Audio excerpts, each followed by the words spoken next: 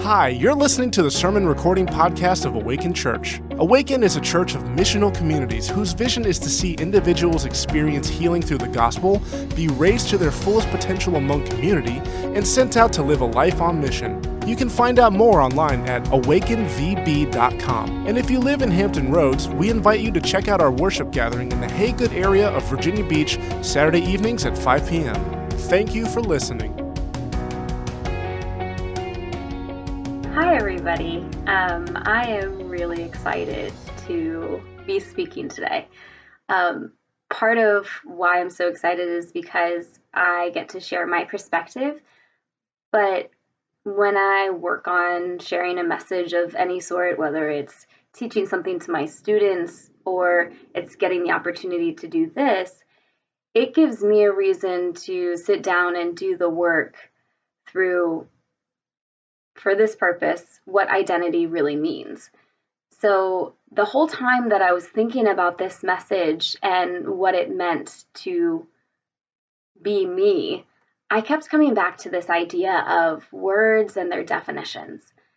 So I'm a language teacher. I teach English as a second language, and I often teach vocabulary to my students.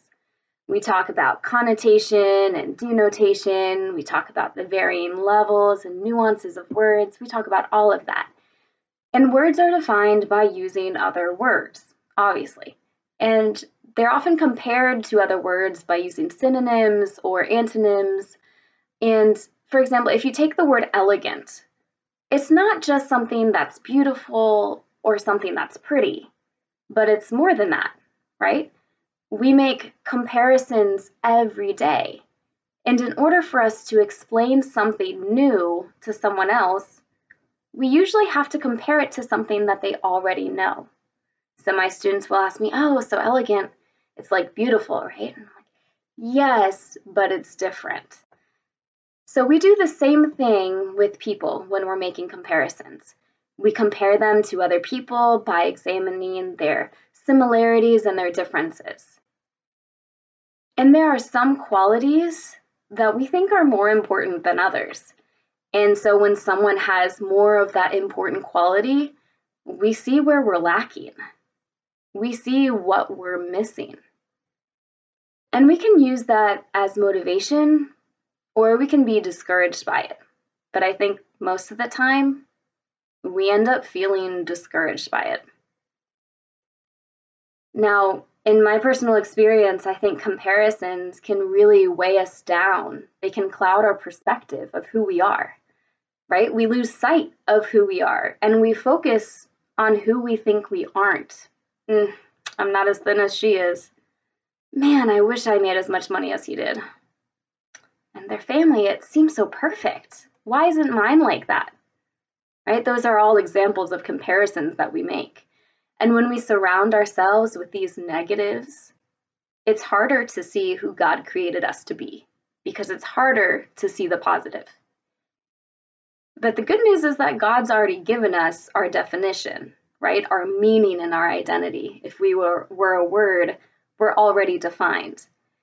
In Galatians 3:26, it says, "For you are children of God through faith in Christ Jesus." Okay, that is who we are. Paul continues on in Galatians to say, "There is neither Jew nor Gentile, neither slave nor free, nor is there male or female, for you are all one in Christ Jesus. If you belong to Jesus, then you are Abraham's seed and heirs according to the promise." We have our identity right there as children of God. So our main point here that I want to make is our identity is not dependent on what we are not or who other people are, but on who God is and the fact that He created us. Let me say that again. Our identity is not dependent on what we are not or on what other people are or who other people are, but it's on who God is and the fact that He created us. Now, you might have heard this idea of 3 identity myths. This is something we've talked about at Awaken before. I know I've heard it when I've been listening to messages. And one of the myths is, I am what I do, which means my job or my work defines me. And then there's the myth that I am what I own. So my possessions, maybe it's the house that I live in, the car that I drive. Maybe that's what defines me. And the last myth is that I am what people say about me, which means that what people say influences my identity. And these are unhealthy ways to view who we are.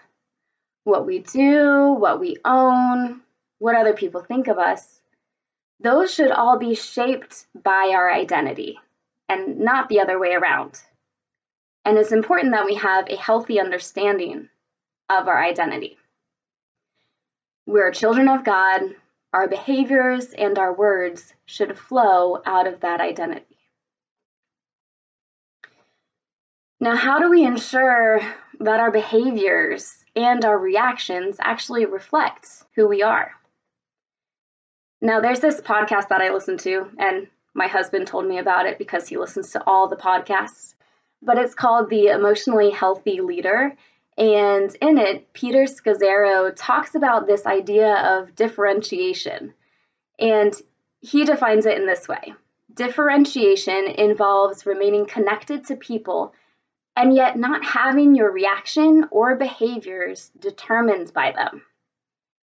We often let people shape who we are with their expectations of us and what they say about us.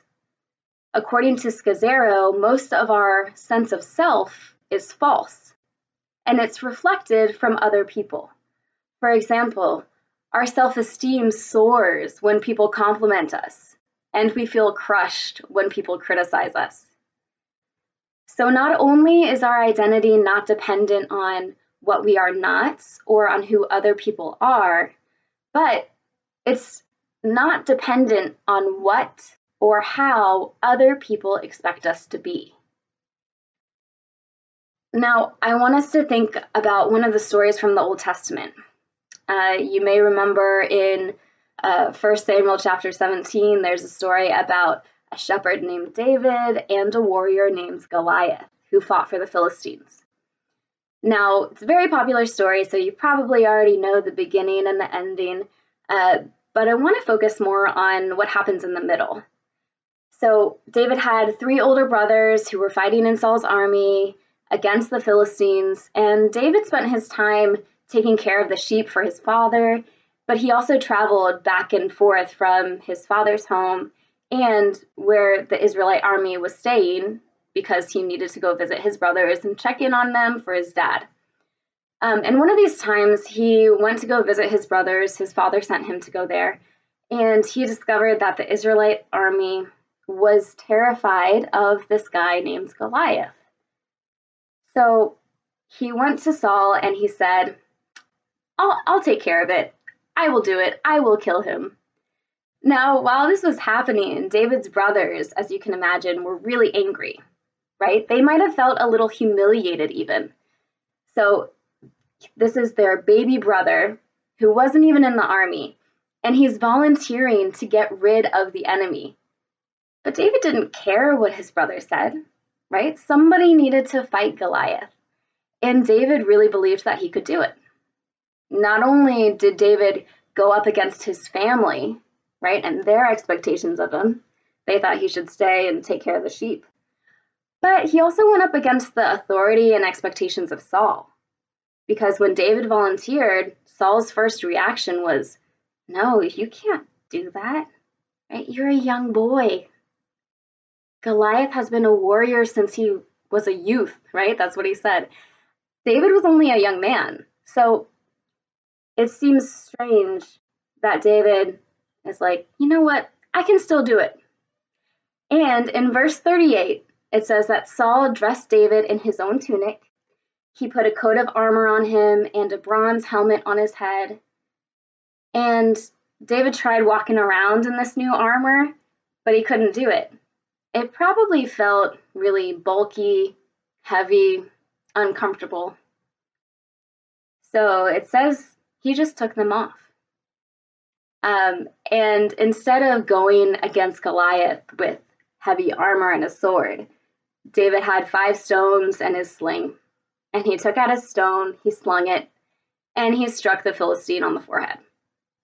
In verse 50 of 1 Samuel chapter 17, it says, "So David triumphed over the Philistine with a sling and a stone. Without a sword in his hand, he struck down the Philistine and killed him." Now, this story is great for so many reasons, right? The underdog gets Goliath. But I personally love how David, who came from a big family and whose brothers were fighting in Saul's army, didn't care what his brothers thought, and he didn't even care what the king of Israel thought of him. David stayed true to his purpose, and he didn't even need to fit the armor or the mold of a warrior to achieve his goal. I love this idea of staying true to who you are and taking off the clothing that doesn't fit. God created us in his image. We are loved and we are his children. Our identity is not defined by what we are not or by what other people are. And our words, our actions, our behaviors, those should all reflect our true self and should not be a result of other people. Now, there are some questions that I'd like to leave you with that hopefully you can spend some time in your missional communities or with your families talking about these questions and really going a little bit deeper with this story. So the first question is a head question. What is the true self and what is the false self? And the heart question, which of the 3 myths are you most likely to believe? Remember, the 3 myths are, I am what I do, I am what I own, I am what others say about me. And finally, the hands question. What can I do to make sure that I stay true to who God created me to be?